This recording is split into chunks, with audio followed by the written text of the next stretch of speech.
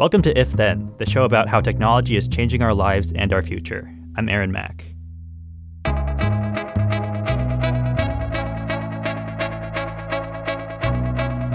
Hey everyone, welcome to If Then. We're coming to you from Slate and Future Tense, a partnership between Slate, Arizona State University, and New America. We are recording this on the afternoon of Tuesday, July 9th. On today's show, we'll talk about how ICE agents and the FBI are using facial recognition software to scan through millions of driver's license photos that they obtain through state DMVs. To learn more about this practice and to get a general update on facial recognition and law enforcement, I'll talk to Jake LaPerouse. He's senior counsel at the Constitution Project, which is part of the Project on Government Oversight. After the interview, my colleague Shannon Paulus will join me for Don't Close My Tabs, where we'll talk about the best things we saw on the web this week. That's all coming up on If Then. Hey guys, it is Ryan. I'm not sure if you know this about me, but I'm a bit of a fun fanatic when I can. I like to work, but I like fun too. It's a thing. And now the truth is out there. I can tell you about my favorite place to have fun. Chumba Casino. They have hundreds of social casino style games to choose from with new games released each week. You can play for free anytime, anywhere. And each day brings a new chance to collect daily bonuses. So join me in the fun. Sign up now at ChumbaCasino.com. No purchase necessary. VGW. Void where prohibited by law. See terms and conditions. 18+. Over the weekend, the Washington Post reported that immigration officials and the FBI are working with local DMVs to scan through driver's license databases using facial recognition software. Some states allow undocumented immigrants to get driver's licenses, but it now seems like these people could be putting themselves at more risk if they do so. These searches are done with little oversight or regulation, and lawmakers have generally not authorized this arrangement. And of course, they're not just scanning licenses of potential suspects or undocumented immigrants. They're scanning through all the licenses in the database, so millions of citizens and non-citizens alike are becoming unwilling participants in a government surveillance practice. Joining us to talk about the civil liberties implications of all this is Jake LaPerouse. He's senior counsel at the Constitution Project, which is part of the Project on Government Oversight. Jake, thanks for joining us. Hi, thanks so much for having me. So given that you've been following facial recognition for a while now, what stuck out to you the most about this arrangement? Well, we've seen similar things like this before. So this unfortunately was, well, somewhat shocking, not exactly surprising. I think the biggest news out of this is ICE's involvement. We've seen some forays into facial recognition by ICE before. Last year at POGO, we reported that Amazon was in active discussions with ICE to potentially purchase their facial recognition software. But we haven't seen until now any definitive signs of ICE on a systematic basis using facial recognition. In this case, it turns out they're actually co-opting states, going to states and saying, run these facial recognition scans for us. So it's still not quite, as far as we know, them using the technology themselves in-house. But, it's a large-scale and troubling attempt to harness the power of facial recognition technology, which in the past we've seen to a large degree by local police departments and the FBI. But this is really new ground of ICE jumping into the facial recognition fray as well. Can you walk us through the details of how these federal agencies are working with state DMVs? In what cases are these driver's licenses being used? So the FBI, for a long time, we know, has had a very extensive relationship with states and state DMVs. What they do is enter into state compacts. They do this with over 20 states right now, where the states will set up arrangements where they can ask the FBI to run searches, and the FBI, in addition to their databases of public sector employees and the National Mugshot Database, will have access to run facial recognition searches across those states that they've made agreements with their DMVs. These arrangements are typically just done with government officials, not elected officers. There's only 2 states out of the 20 plus that have made these arrangements that have actually had anyone who was elected to office engage in the process at all. It's never been something that's like a law passed or a governor signing a public order. So the public's really been cut out of this process pretty much entirely. And everyone who goes to the DMV in these states is effectively being run through a facial recognition search anytime the FBI wants to do one of these scans. ICE, on the other hand, they don't seem to have these same broad agreements because they don't have their own databases that they're harnessing, as far as we know, to make agreements with states. So they're just going to, in this case, we know Washington, Vermont, and Utah, and telling them, hey, we'd like to run a scan through your DMV database. Here's the person we want to look for. Can you run a scan for them? So the pictures would be coming from surveillance cameras or just pictures that police officers are taking? I'm not sure yet what are the full range of pictures ICE is looking at. Typically for the FBI, it's for investigative purposes, so it could be anything from a mugshot picture of, we want to see if someone who's been arrested has anything else out there that we could find in other states and other databases, or it could probably be an investigative photo where you take something from a CCTV, takes a photo that a witness took with their camera, something like that. Or if it's a person of interest, if, say, a witness came and said, I want to report something about my neighbor, here's a picture of them, can you find out if you have any info from them on them? It might come from something like that. I see. So why is it notable that these federal agencies are using DMV photos as opposed to their own databases? Well, first of all, there's the fact that, this really does implicate anyone. So if you're in one of these states that has one of these agreements and you have a driver's license or went to the DMV even for a non-driver's license, just a government-issued ID, that means you're implicated anytime the FBI does one of these searches, or in the case of state and locals, if they do a search as well just within their own state. And facial recognition is notoriously inaccurate. It's very problematic. It's especially problematic for women and people of color. Multiple studies have confirmed that there are higher rates of error for women and people of color. So that means even if you have nothing to hide or not worried about the privacy implications of this yourself, you still should be worried because you could end up being the target of an investigation because police are outsourcing investigative work to a glitchy computer system that is going to end up pulling the wrong people in a lot of the time. That means you could become the target of investigation. That means you could be subject to police action. Another thing about this is, like I was saying before, this is not something that happened with public approval. In pretty much all of these states, this was just something that the state governments did completely out of public view in agreement with the FBI. So you have thousands, millions of people going to their state DMVs without any sort of knowledge that they're actually signing themselves up to be in a surveillance database. So with the lawmakers, are they usually supposed to be part of this process? Is that traditionally how it works? Well, this is a bit unlike any process we've seen before, so there isn't much tradition to go back on. In fact, these facial recognition databases, this is the first time ever that we've seen a database that's primarily composed of people who are not connected to past crimes, either convictions or even arrests. These databases are mostly filled with individuals that have no connection to criminal activity or investigations. But yeah, typically when you're setting up something like a fingerprint database, a DNA database, you go through a legal process, you appropriate specific funds for it, you authorize the government to engage in certain forms of collection. That didn't happen here. The FBI, they have been developing some databases through an authorized fashion for Congress, but Congress has never authorized conducting facial recognition scans. That's something that's pretty much happened on its own. It just isn't a developed investigative technique by the FBI and other agencies. And certainly these states, they have never gone through any sort of debate or public process about handing over their citizens' data to the FBI for use in investigations.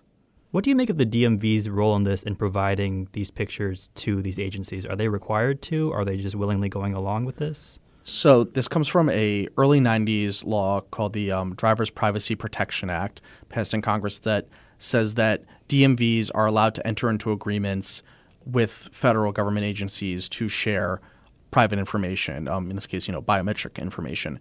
So they aren't required to always do this, but they can set up voluntary agreements to do so, and that's what a significant number of states have done with the FBI. So that's what's happening there. So the states could restrict this. Congress could also change the Driver Privacy Protection Act and say, hey, if the FBI wants to get biometric data, facial recognition data through this system, they have to comply with X, Y, and Z restrictions. So you could have restriction on this either from the state side or the federal side. So you've described this arrangement as a surveillance first, ask permission later system. What do you mean by that? Well, in essence, this is a system where we're potentially fundamentally changing the nature of how people can go about their lives in obscurity in public. Up until now, if police were at a large protest, political rally, something like that, you wouldn't expect a police officer could memorize the faces and look up the name of 10,000 people at a Bernie Sanders rally or a Donald Trump rally. Now they simply can push a button and have a system ID everyone. And you also have all the public safety risks that come with inaccuracy problems with this. If this starts to become more widespread in cities, I would be very worried just walking down the streets if a police CCTV captures me, runs a facial recognition scan, and says that I'm a wanted criminal at large or the suspect related to an Amber Alert or something like that, and that police officers should come running to apprehend a dangerous criminal. Can you talk a bit about the implications for people of color and women of this arrangement? So there have been numerous studies, including one that was co-authored by an FBI expert, that have found that women and people of color are much more likely to be misidentified through facial recognition scans. This is primarily, when we think, due to database compositions, although there may be other factors that technologists could discuss in more effective detail. But the end result, there's a pretty clear consensus that women, people of color, and especially women of color, darker-skinned women, are much more likely to be misidentified through facial recognition systems. And that has a pretty big impact when you're talking about law enforcement operations. If you're scanning to try to identify a person of color, a woman of color especially, there's a much higher likelihood that the system's going to mess up. And if you're doing applications that police are increasingly doing now, like, say, stopping someone on the street and then taking a picture to try to identify them, or not even stopping them, taking a picture, and then on the basis of that scan, wondering, seeing if the system says you should stop them, those are pretty severe ramifications. I mean, there's a lot of the same issues raised in things we've seen, like the stop and frisk case in New York, where if you're going to end up disproportionately impacting certain groups, racial groups, that raises a lot of very serious civil rights questions. Okay, we're going to take a quick break, but we'll be right back with more from Jake LaPerouse, Senior Counsel at the Constitution Project.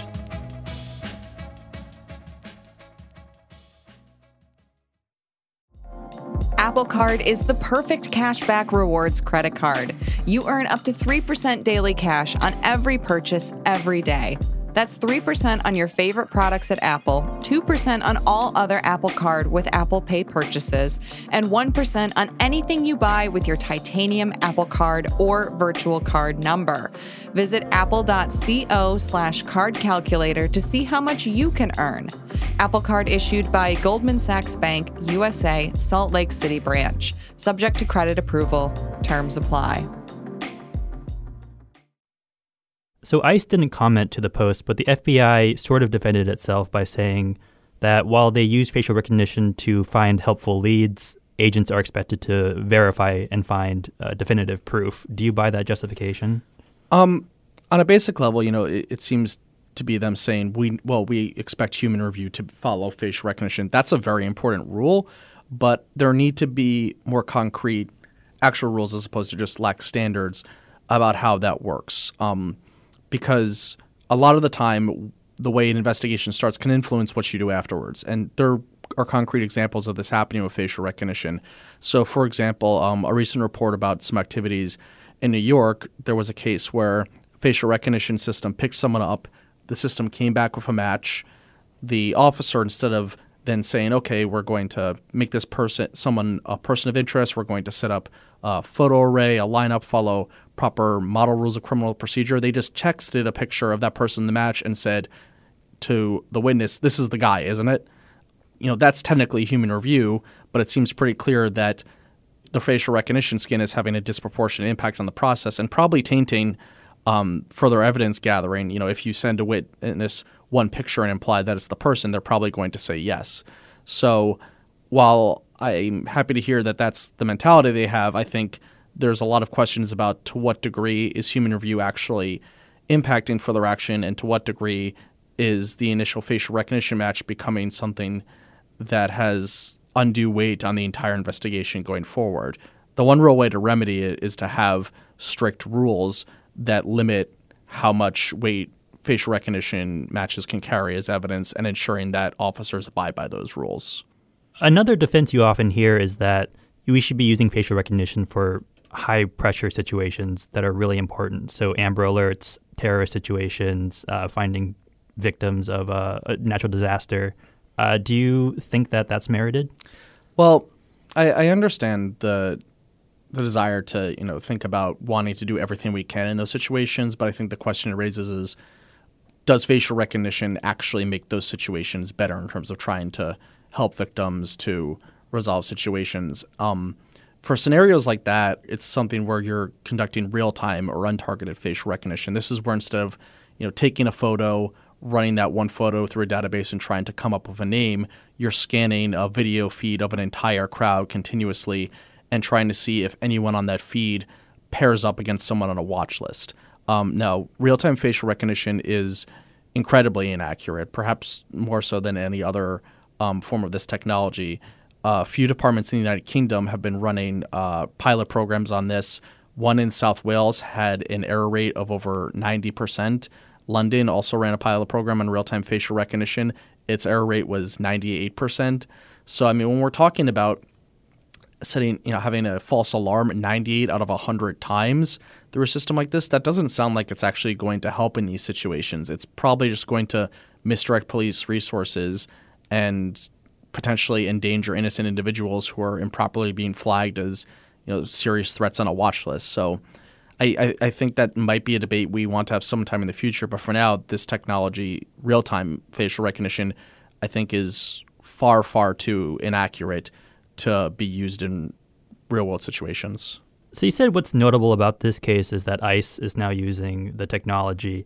Does the privacy equation change at all now that we have undocumented immigrants that are the target? Are they more vulnerable to this sort of overreach? Well, I think there's definitely a unique vulnerability in terms of the chilling effect. And that's something we see in this technology in all kinds of ways. If we don't have effective rules on facial recognition and it could simply be used to collect data on what you're doing, who you're associating with, is that going to make people less likely to go to a protest or a political rally or see a doctor, go to an AA meeting, things like that? And that's certainly something that undocumented immigrants have to fear to an even higher degree, because there have been instances in the past couple of years, despite departmental policies, of camping out and trying to arrest individuals and detain them when they go in to court proceedings, when they go to hospitals, things like churches, basic aspects of living in a society, and targeting those areas. Because facial recognition automates the ability to identify individuals, it makes the prospect of seeking out those basic services scary and might chill individuals away from doing them in a way that I think, regardless how you feel about immigration policy, most people would say that, anyone who's in need of going to the emergency room should have the chance to do so. So where do lawmakers go from here? Do you think that there should be some sort of federal ban similar to the ones we see in San Francisco and Somerville, Massachusetts? Or do you think we should just go about limiting and restricting what the FBI and ICE can do? Well, there's been some discussion of moratoriums and bans. I would much rather have us looking at facial recognition from saying what should we allow than what should we limit, given the risk of this technology. I think something like a ban would be very hard to pass on the federal level, but there are definitely some very strong but common sense measures we could take. Warrant requirements like we have for wiretaps or reading, texts and emails would be a very clear way to establish independent oversight over a powerful surveillance tool. Limiting this to serious crimes the same way we do with wiretaps seems like another measure that I think you could get a pretty broad consensus for. Testing and auditing standards to make sure that the types of vendors and systems that are being used are actually effective is not just something that's good for civil liberties. That's good for the police departments using this. So I think something like that is a pretty common sense measure, and there are a number of other ones as well. And I think this seems like something where there is a good deal of bipartisan support.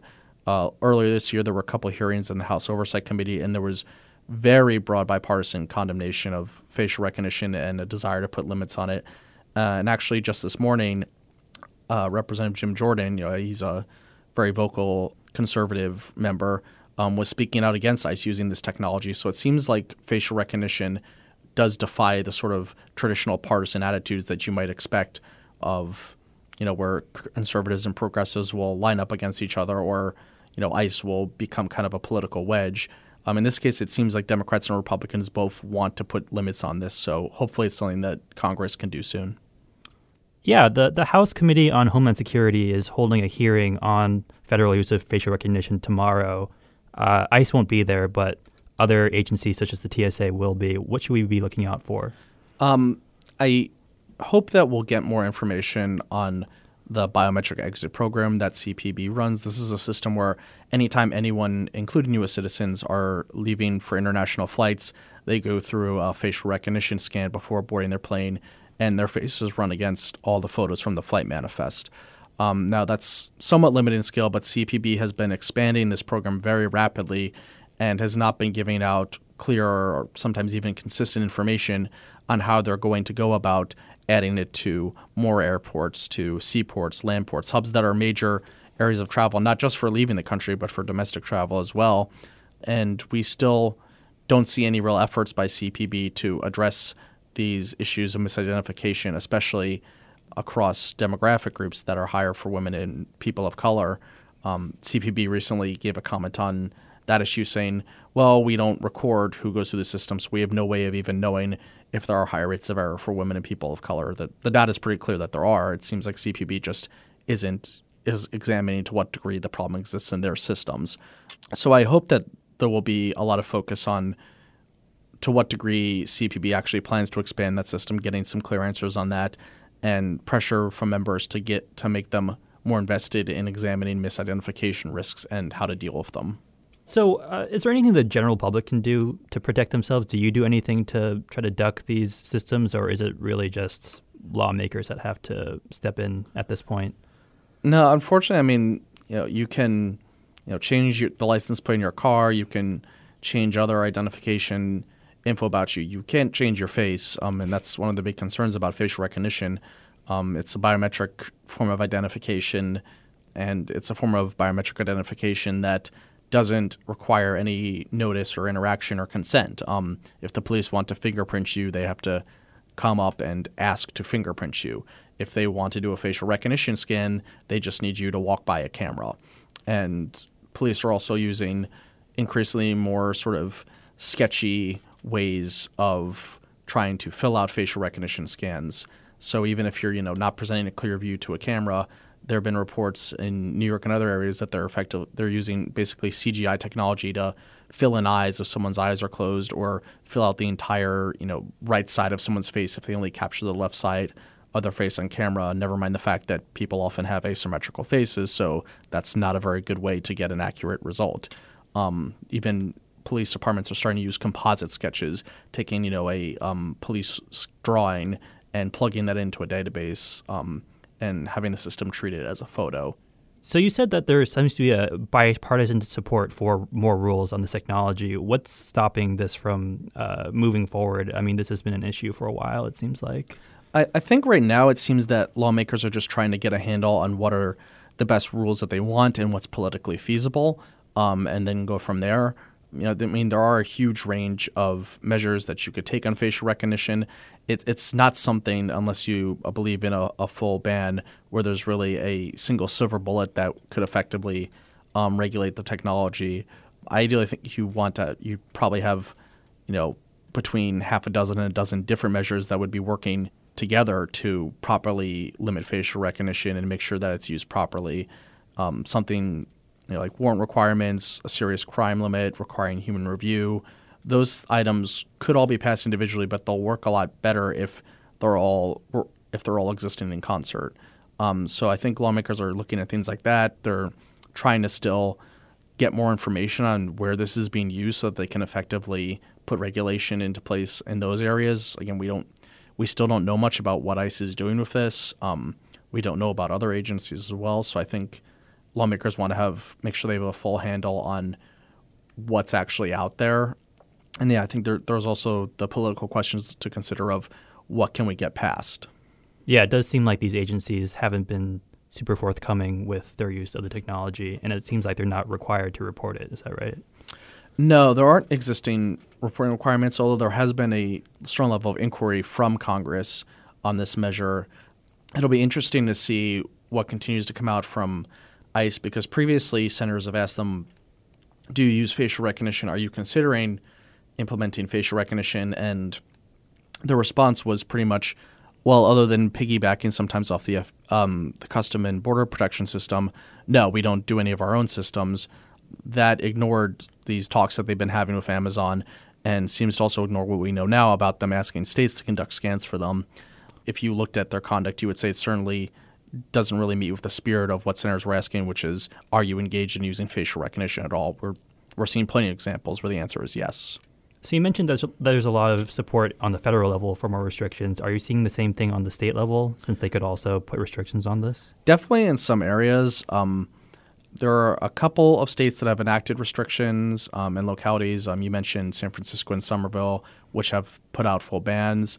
Washington also has some limits on facial recognition, especially how it's used in relation to body cameras. There's a prohibition there. And then a few other states are looking at mostly more specific measures, applying it in combination with other technologies such as body cameras, drones, things like that.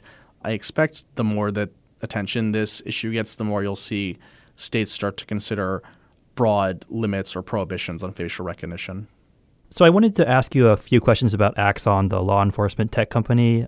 Their ethics board recently advised that they not put facial recognition into their body cameras because it's so unreliable.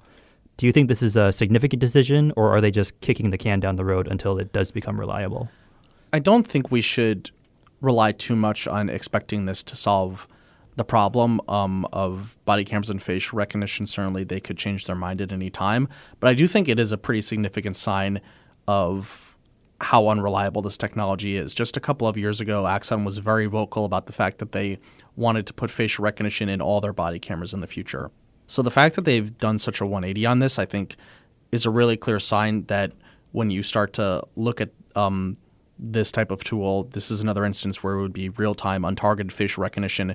It's just so prone to error that it's really likely to do more harm than good.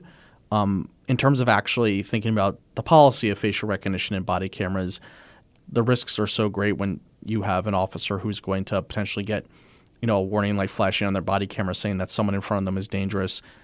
They have no opportunity for independent review by others. They have no opportunity for human review. They don't really have potential to stop and consider the reliability of the information because they're going to be dealing with someone right in front of them.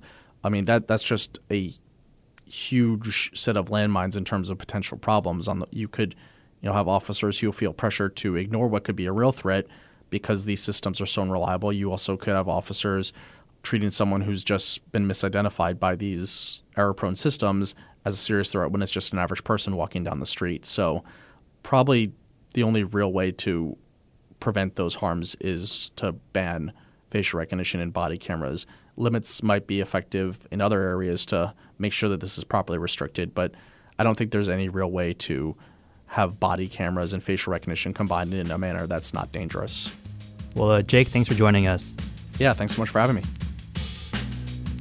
Okay, we're going to take one more quick break. But when we come back, Shannon Paulus will join me for this week's edition of Don't Close My Tabs.